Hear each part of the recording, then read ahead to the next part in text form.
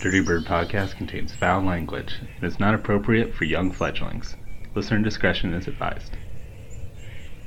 Our intro music is brought to you by Ricky Pistone, aka Dick Piston. And our outro music is brought to you by the Sidewalk Slammers. Check them out wherever you get your music.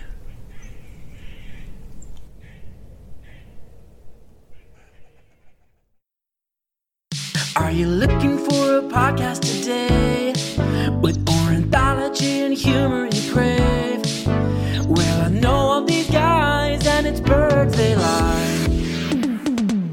It's Dirty Bird, yeah, they're just a couple guys who really like birds. It's Dirty Bird, yeah, they're pretty dirty, but they really like birds.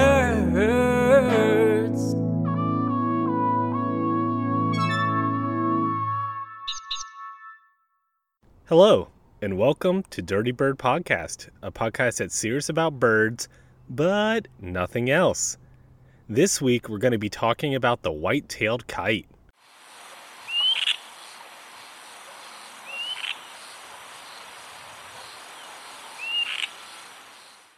I'm recording in First Landing State Park today, as usual. I will say it's a very noisy day in First Landing State Park. There's a race going on. There's like jets and planes flying over. The nearby army base is doing some, there's lots of dogs. The nearby army base is doing some firing exercises. So, normally I like to record in the woods when it's kind of quiet. We pick up a lot of bird noises. It's, nice and peaceful, relaxing. But, I got to record when I can. And also, I'm also just thinking as I record this with all this, human noise. I mean, the birds are also listening to this human noise, and it's, interfering with their communications or they're adapting to it. They're maybe used to it at this point. So, we're just going to roll with it. We're going to just record. I appreciate y'all's patience, and, hopefully we, do still hear some birds come by. There's some nice wind blowing through the trees here, which is kind of covering up some of the human noise. Let's still have fun. Let's still learn about a white-tailed kite. But I also have some shout-outs to do at the beginning of this episode. First off, thanks to Sarah, who suggested this episode. She wrote me a really nice email and also shared some of her amazing bird art. You can check it out for yourself on Instagram at Art and Soul by Sarah. So that's Art, the letter N, Soul by Sarah with an H. And then I'm going to also, link her on Dirty Bird Podcast on Instagram and Facebook so that y'all can find her. Also, a huge shout out to Diana. Diana wrote me a really great email with some feedback on the show, and she even gave the show a donation, which was incredible and totally unsolicited. I promise I'm putting all that money straight into more free Dirty Bird stickers for listeners, so, reach out to me, dirtybirdpodcast@gmail.com, or on Instagram at dirtybirdpodcast if you want some free stickers. I'll send them your way. We also have 2 new reviews on Apple Podcasts. Y'all, these reviews are so important for helping people to find the show. It boosts it in the algorithm. Let me read these reviews because they're actually pretty funny and heartwarming. So, first off, we got one from Pyramid Life. What is Pyramid Life? Like, are you Egyptian? I don't know. Anyway, so Pyramid Life writes, found the Dirty Birdie No Home for Old Wren podcast to learn all about the bird I was looking to home. Then I spent the day drilling out seasoned gourds for next spring's wrens and learning about my old favorite bird. Then I kept listening while refilling the feeders, cleaning the gutters, and planning for the all-important winter watering hole. And then found a paper wasp hive on FreeCycle. I sure hope you're right that the wasp won't still be in-house in January. Contrary to what may be popular opinion, I want more pods about backyard birds and the common guys I may see around. Or maybe one of bird lore, like cardinals mean your dead loved ones are back in town. So, thanks Pyramid Life for that review. I couldn't tell if it was tongue-in-cheek, with the drilling old gourds, but I mean, I don't know, maybe Pyramid Life is out there just drilling away at some gourds. And that's a reference to, my episode on Carolina wrens. Check that out. I do have an episode on cardinals, too. So our second review is from M6768, titled Learning and Laughing. So M writes, I listen to this podcast at work and quite often have to hold in the laughter to avoid weird looks from others. When I'm not suppressing a laugh, I'm learning and it's the best. Anytime I see a new episode is available, I know it's about to be a great day. Thank you, John. Well, thank you, M. And you know what? Don't worry about those weird looks from others. You just laugh out loud and enjoy yourself. Well, thanks to all you Dirty Bird fans out there listening and writing in and leaving reviews. That's, so important, and it helps keep me doing the show. So let's go ahead and talk about the white-tailed kite. So just to describe this bird, it's small for a raptor. It's a little bigger than a crow. Its body is almost entirely white, including its head and, of course, that white tail that it gets its common name from. But it does have gray on the outside of its wings. It also has sort of a black shoulder strap, which is a great field marker.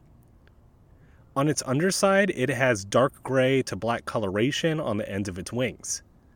It also has some black right around its eyes, sort of like the black paint football players put under their eyes to help with reducing glare. Its feet and bill are yellow with a bit of black at the bill tip. And its eyes are really cool. They are a very menacing looking dark red to orange color. You'll usually see this bird perched in a tree or hovering in the air in search of prey. We'll talk more about its feeding behaviors in a bit. And you'll notice its wings are long and pointed. Its head is relatively big for its body, and its tail is fairly long and often fanned out while it's flying. As far as its range and habitat, it has a very small distribution in the U.S. There's like a band in California that stretches down to Mexico for its range, and then that band goes across southern Texas into Louisiana, and even in southern Florida too. But really most of the U.S. population is in the Central Valley of California. Then the range stretches, out of the U.S., down into Mexico, far down through Central America and into South America, going as far as Patagonia. You can find this bird in open wooded lands. These may be natural grasslands or areas that have been disturbed by humans or human-associated animals. Think of like pasture land and parks. They also can be found in wetlands too. And these are a non-migratory species, so they're going to stay around year-round in the area they're at. But very rarely they can be found outside their normal range. I found an account from 2010 where a white-tailed kite was even spotted really far outside its range on the Housatonic River in Connecticut. As far as its common name, white-tailed kite, that common name comes from its prominent field marker, the entirely white tail. But let's talk a little bit about the word kite, though. It has some interesting etymology. Kites are a group of predatory birds that in general have longer wings and smaller beaks and talons compared to other birds of prey like, hawks and eagles. They're not a natural group, meaning that they were grouped together based on appearance, back in the old days of taxonomy. But modern genetics have shown that their similarities have more to do with convergent evolution than all kites being closely related. One thing I instantly thought of when, researching the origin of the name kite for these birds was, which came first, the bird or the toy? It appears that the word for the bird actually came first, derived from the Old English word kite. This word kite may be an imitation of the bird's call or the Aryan root scut, which means to shoot or go swiftly. These birds were certainly being called kites by the 1500s because we see it used, also applying to predatory people who take advantage of others. So, predatory people are being compared to the predatory birds, the kites. And then in the 1600s, when kites, the kind you fly on a string, were first introduced from China to Europe, the way they hovered in the air was reminiscent of the bird, and so they were called kites. The scientific name for the white-tailed kite is Alanus leucurus. It's not the most exciting scientific name. Alanus is a Latinization of the Greek word alanos, which means kite, And leucurus means white-tailed, from the Greek leukos, meaning white, and aura, meaning tail. I feel like it's been a while since I've had a bird where its scientific name is like a, goes back to like a Greek god or Greek story. I remember some of those early episodes I did, like kingfishers and stuff. Like, there were some wild Greek stories that, the bird's scientific name was linked to. So, on to their feeding behavior. So these birds are rodent specialists, but they are opportunistic predators, meaning that they will go after whatever food is most available and also the easiest for them to catch. Man, there's just like so much, human noise. Just listening, you would think I'm recording on like a city street corner instead of sitting, in the middle of the woods in a swamp. It's just, there's just so much noise. It just really, really penetrates the woods. There's still some bird noise. It's kind of far off. Hopefully they'll come around closer and we can hear them over the jets and ambulances.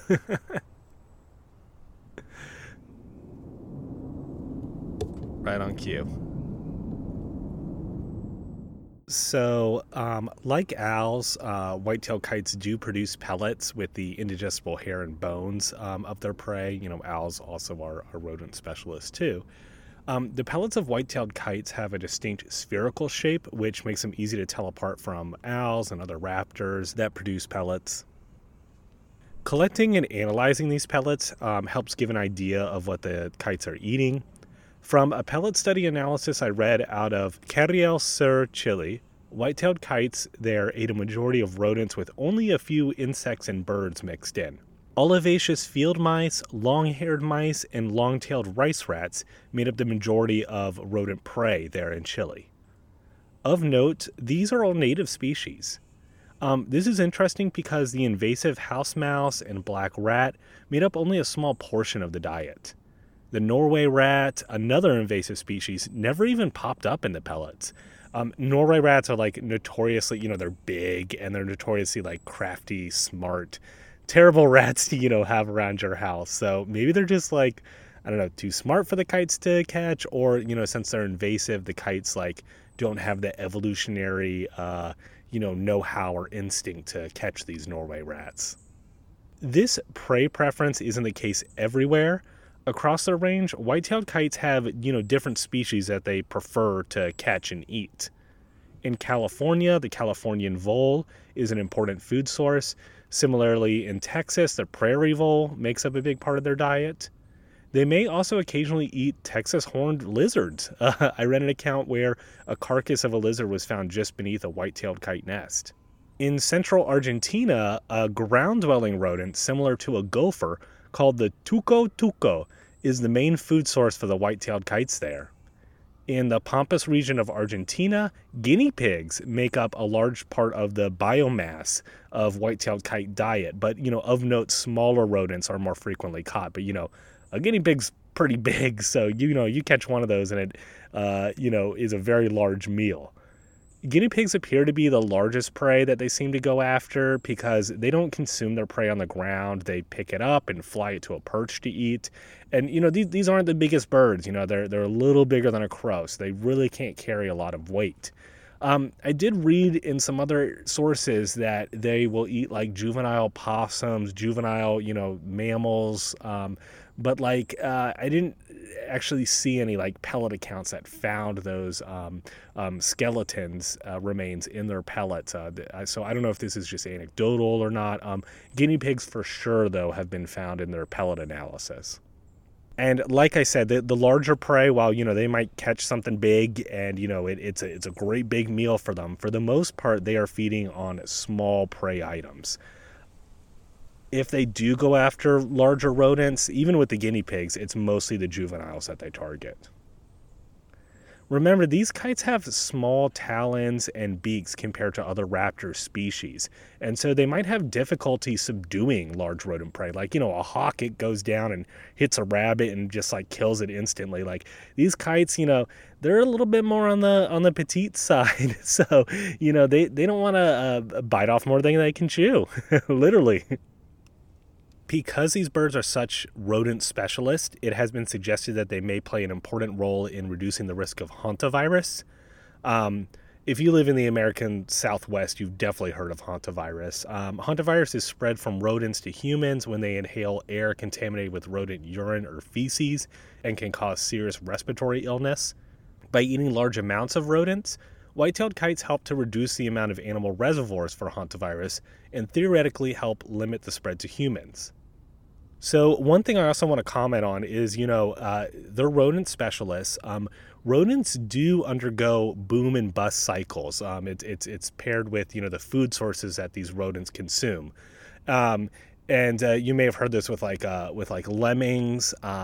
So basically, rodents will have population explosions in years where their food is plentiful, and then there'll be years where their food is not plentiful and the rodent populations will crash. And similarly, predatory species that specialize on them will crash too, along with the rodents, or, have to erupt, have to move to new areas to try to find new sources of food.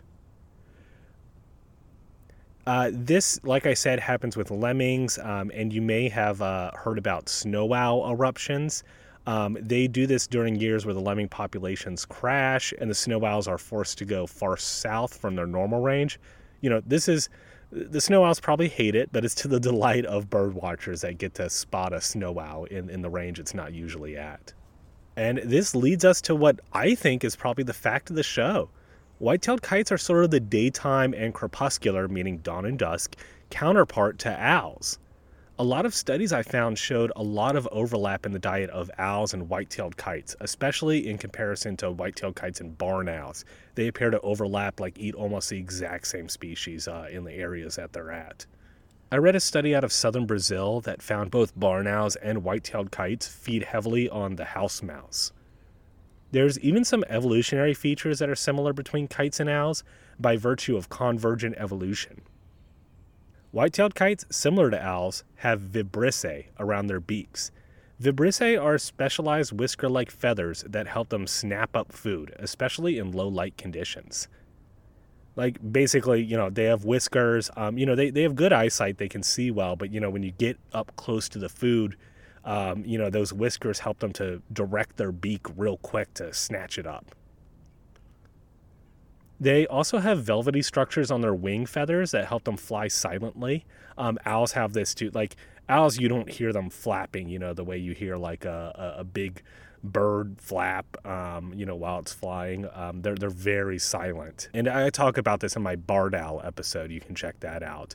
But also kites have this too. Similar to owls, kite stomachs have low acidity, and their digestive tract appears almost underdeveloped compared to other birds. This allows them to produce pellets and regurgitate up nutritionally poor and undigestible bones and fur. A close relative to the white-tailed kite, the letter-winged kite of Australia, even has offset ears to help it detect and track prey through hearing, almost like radar. Again, check out my barred owl episode. I go into these offset ears and just how amazing it is that, they can locate prey with pretty much with sound alone. I think about Hunt for Red October, with the sonar. That's pretty much what these birds are doing. I'm hearing some white-breasted nuthatches. So when they're hunting rodents, this is, usually occurring in open fields, and so they're very conspicuous while they're hunting. They perform low swoops, and they also hover in the air. When hovering, they'll often face the wind so that they can remain stationary, just like a helicopter hovering. Their head and tail will both be pointed down while they rapidly flap their wings to maintain their position. They also hunt from perches, but this is much more rare. From a study I read out of the Pampas region in Argentina, they do more perch hunting during the breeding season and more hovering during the non-breeding season. This may be because during the breeding season, they are trying to stay closer to their nests. So, they'll perch in nearby trees near their nest rather than flying, far off in search of food. They kind of want to protect their nest while they're hunting. Man, those nuthatches are going crazy. I'm glad we're getting some bird noise mixed in, with the human noise. It makes me feel better. They do have some competition for their food, so not really with the owls, the owls and them kind of have like an agreement. The owls, they hunt at night, and the white-tailed kites hunt during the day and during dawn and dusk. I did see some stuff that white-tailed kites might hunt at night also, but I didn't see any like strong evidence for that. But really, it's kleptoparasitism that these white-tailed kites have to worry about. So caracaras in the southern hemisphere and ravens in the northern hemisphere are kleptoparasites of kites. Will steal food from them. I also found an account from San Mateo, California, where peregrine falcons were observed routinely stealing voles from white-tailed kites. So these peregrine falcons, they're the fastest bird in the world, fastest animal in the world. I got an episode on them too. But they will swoop down and snatch prey directly from the white-tailed kite's claws.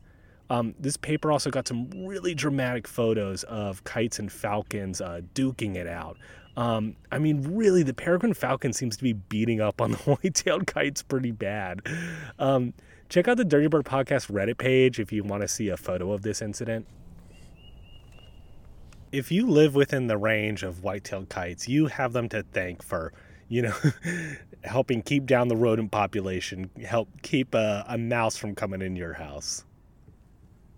All right, so let's talk about their reproductive behavior. As I mentioned at the top of the show, they're found in the northern and southern hemispheres. They breed during the spring, summer, and autumn in their respective hemispheres they are in. So, those are going to be, different in the northern and southern hemisphere, flipped. A large part of their range occurs in tropical and subtropical areas where there never really is a winter. So they may only pause breeding behavior for a few months of the year. This results in a really prolonged breeding period. And because their breeding period is so long, they will sometimes have double broods. This is super rare for predatory birds. Most predatory birds only have one brood. There are some other species such as the black-shouldered and black-winged kite that do it too. Harris hawks will sometimes have double broods, but this is only when Harris hawks have another hawk helping them out, something called cooperative breeding. I'll have to do an episode on that. It's a really interesting thing. I have talked about it in my brown-headed nuthatch episode, actually. Brown-headed nuthatches do cooperative breeding also. It's kind of a chance for juveniles to learn how to breed by helping out an older couple that already knows the ropes. From what I could tell, white-tailed kites mate for life, and they also stay together as a pair year-round too, although in the non-breeding season you will see them solo more often. Like a lot of birds, white-tailed kites will perform courtship displays to build their bonds. Part of their display involves the male bringing food to the female, with the transfer occurring in the air. They will often perform a courtship display such as lifting their wings or raising their tails while vocalizing. Then the female will spend a few minutes, eating the meal that the male brought her. She's like, all right, thank you. Yeah, let me eat this. And then if the male's a real gentleman, he'll stay perched near her and protect her while she eats. Once she's done eating, the female might decide it's a good time to build up the nest, and she'll snap off a few twigs to add to her nest. They build their nests in the upper part of trees. They appear to not really care what species the tree is. They have a lot of variability as to the height they place their nests. I've seen anywhere as low as 10 feet off the ground to as high as 40 feet. And they'll do native species of trees, invasive species of trees. I read a lot of accounts like eucalyptus trees they seem to like a lot, which are not invasive but non-native, I guess. Females do almost all of the nest building. Like a lot of raptors, they will use pre-existing nests to add new material to. You see this in a lot of kites, hawks, eagles, where, there'll be a nest that's already been built on, and they'll kind of take it over and, add more sticks to it, make it bigger and bigger and bigger. My bald eagle episode, I talk about, these nests can get so huge that, they're multiple tons. Kites, their nests aren't that big. Kites also appear to not be very territorial. Sometimes they can be found nesting within just a few 100 feet of each other, almost in colonies, They do sometimes fight, though, and when they do, they will lock talons in the air and fall towards the ground, only releasing right before they hit the ground. During the breeding season, the female will spend most of her time guarding the nest while the male hunts for prey. The male also does almost all of the feeding, hunting, while tasks such as chick grooming, incubation of chicks and eggs, and nest maintenance are taken care of by the female. So they have a pretty clear division of labor. The female will lay up to 4 eggs, which is pretty typical for a bird of their size. She will incubate the eggs for about a month before they hatch. Their hatchlings are altrical, which means that they are born blind and helpless at birth and dependent on their parents to bring them food. This is typical for tree nesting bird species. Their chicks are actually really cute. They're covered in a yellow down that makes them look sort of like, chicken chicks, except with a more fearsome sharp bill. It's like one of those, oh, you're super cute, but you want to kill me. Adults will also use the breeding season to molt. And like I said, they're not super territorial. They will communally roost, even during the breeding season in like small groups, like around 20. During the non-breeding season, though, they will communally roost in pretty large groups, as large as 100 individuals. As far as the sounds these birds make, the main call you will hear from these birds is a 2-noted sea yark call.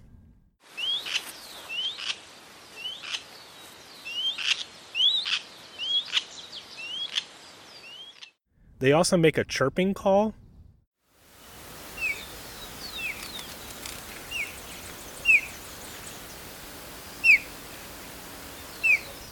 I think this sounds a lot like an osprey. Take a listen to an osprey call.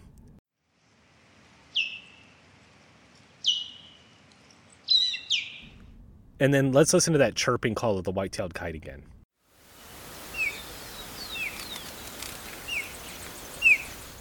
And when aggravated, also apparently when juveniles are begging for food, they'll make a grating kind of like grr call.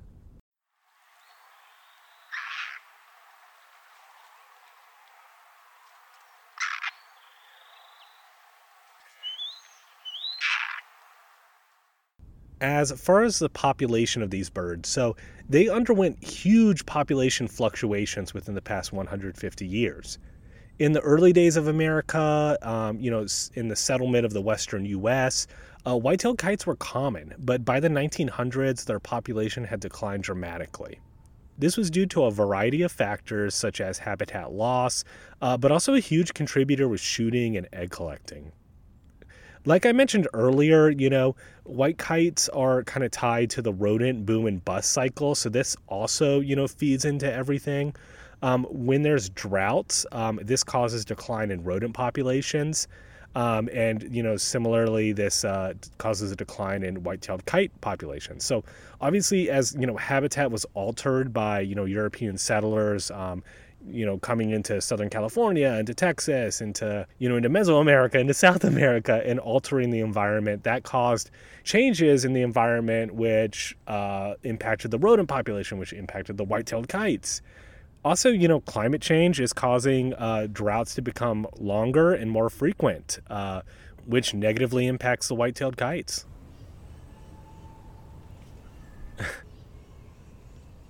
I'm all for physical exercise, and it's great that, they're having a fun run, but it's kind of funny. There's a woo girl that, on a regular interval keeps woo. It's kind of funny listening to the woo, paired up with some of the bird calls, like, I'm hearing some birds calling far off, kind of doing a repetitive call, and the woo is kind of tied in with that. I wonder if the birds just think that the woo is just a woo bird doing its woo call.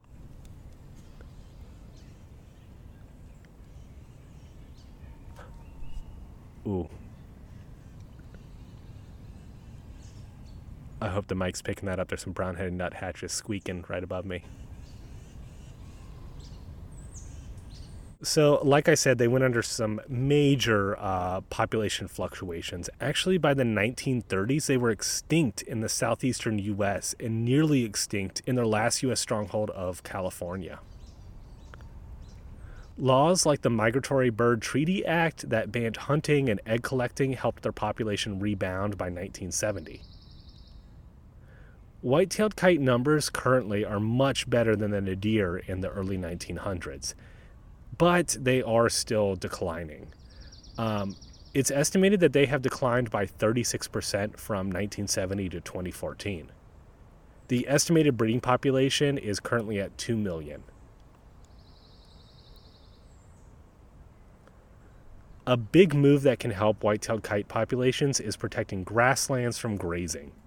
In California, when the Fish and Game Commission compared grazed pastures to grasslands protected from grazing, they found that the non-grazed grasslands had 10 times the number of raptor species. Since these birds are usually always flying or up in trees, really their only predators are other birds of prey such as great horned owls, red-tailed hawks, peregrine falcons, and prairie falcons. Their nests are at risk from the common egg stealers like crows, ravens, and, mammalian predators. All right, y'all, let's wrap up the show talking about, evolution and taxonomy of these birds. I appreciate y'all hanging in with me with all the, human noise here, but we've had some pretty good bird noise, too.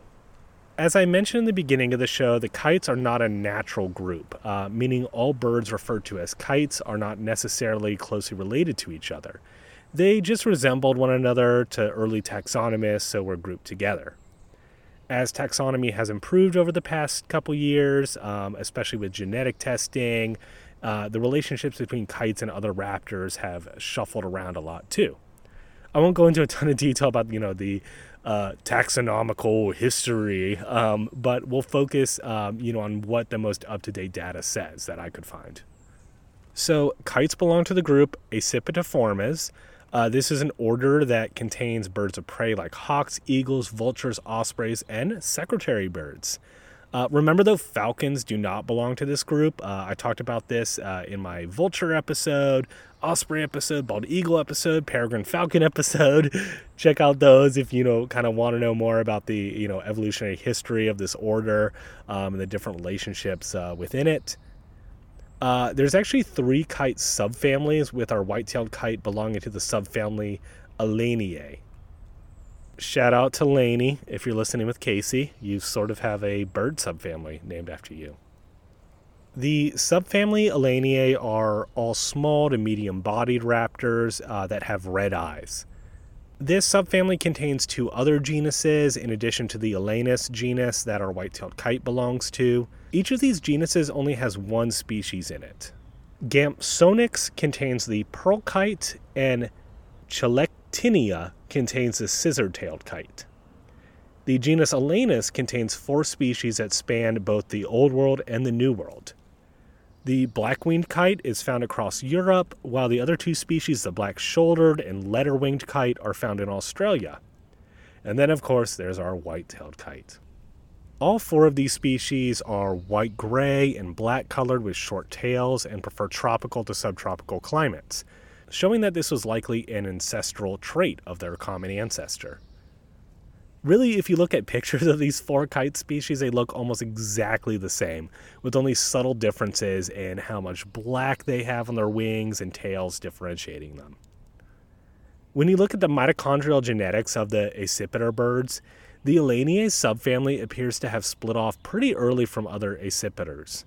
Secretary birds, those terrifying terrestrial birds of Africa, are the most basal members of the family, splitting off around 23 million years ago. Ospreys came next, and not too long after that came the split from Alaniae subfamily, occurring at around 21 million years ago during the early Miocene. Of note, there are 2 other kite subfamilies, Milvanae and Perninae. These seem to split off from ancestral eagles and hawks a few million years later than this Alaniae subfamily formed.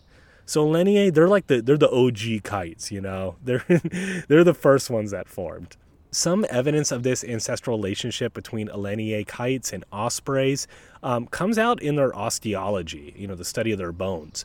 Both of them have similar structure of their toes that allows for easy flexion, and also they have large keels and sternums. These are like, the breastbones and provide attachment for the flight muscles. Bayesian inference models suggest that the pearl kite ancestor split off around 16 million years ago, and that the Elenus genus didn't differentiate from the scissor-tailed kite ancestor until about 15 million years ago. Right around the beginning of the Pliocene, between 7 to 5 million years ago, is when the 4 Elenus species began to form. This is also when those 2 Australian species that are actually the closest relatives to the white-tailed kite formed. This is interesting because, 7 million years ago, when this split occurred, the continents were pretty much already at their modern-day positions. So how the hell did the common ancestor for the Australian and American kite species, spread all around and differentiate, I guess? I don't really have a good answer for this. I could only find one paper from 2020 that described the evolutionary relationships among the Elenus kites. It doesn't comment on this at all. I do know that the Elenus genus is kind of relatively new. Back in the day, those 4 Elenus species were all kind of just grouped together as one species and, thought of as, the different ones were all subspecies. Now they all have species right in their own. So I don't know, maybe, they were able to spread really well. The common ancestor was, even though they're non-migratory now and don't really fly long distances, I guess they have the potential for it. And in the past, they were able to spread continent to continent and eventually speciated. It's kind of a weird thing. It's obviously an area that more research needs to be done. There are 2 subspecies of white-tailed kites. Again, I couldn't find a ton of research or information on these, but it appears the subspecies dubbed Elenus leucurus majusculus. Majusculus means large. They seem to have a larger distribution, being found across North America and I believe in Mesoamerica too. The other subspecies, Elenus leucurus, appears confined only to South America. I read one source that said that they were separated by the Amazon basin. This may be the natural barrier that led to their subspeciation. So that's all I got for you guys. Thanks for hanging in. Wow, there's a lot of grackle noise, a lot of bird noise right now. This is wonderful. I apologize for all the human noise throughout the episode, but like I said, the birds were hearing this human noise too. So, maybe we kind of put ourselves in the position of birds who have to put up with our lawnmowers and our jets and our cars all the time. Thank you so much to everybody that's been writing into the podcast, leaving reviews, spreading the Dirty Bird love. Remember, I will send you free stickers. Just reach out to me. And as always, stay dirty, fellow birdies.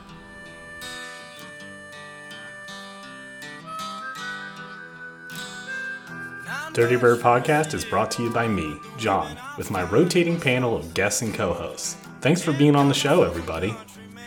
The Dirty Bird theme song is by Ricky Pistone. Check out his groovy and hilarious music videos on YouTube. The outro music you're listening to right now is a song New York Redneck by the Sidewalk Slammers. Check them out wherever you get your music. The Dirty Bird Podcast logo is by the very talented TJ Ranoski. And of course, a shout out to my beautiful wife, Lauren, who created my original logo. Check out the show notes for this episode for a full list of credits for any bird calls or sounds used in the episode. Thanks for listening.